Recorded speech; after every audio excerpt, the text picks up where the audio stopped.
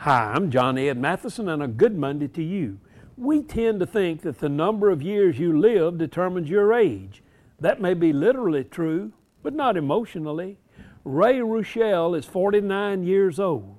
He studies business management at a North Dakota college. When he discovered that they had a football team, he decided to try out. He did, and he made the team.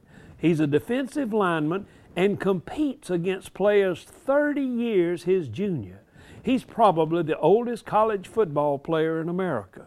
He's an Army veteran and not only prays with team members, but serves as their mentor.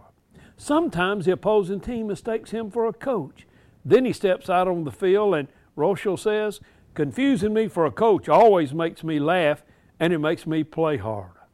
Whatever your age, play harder today.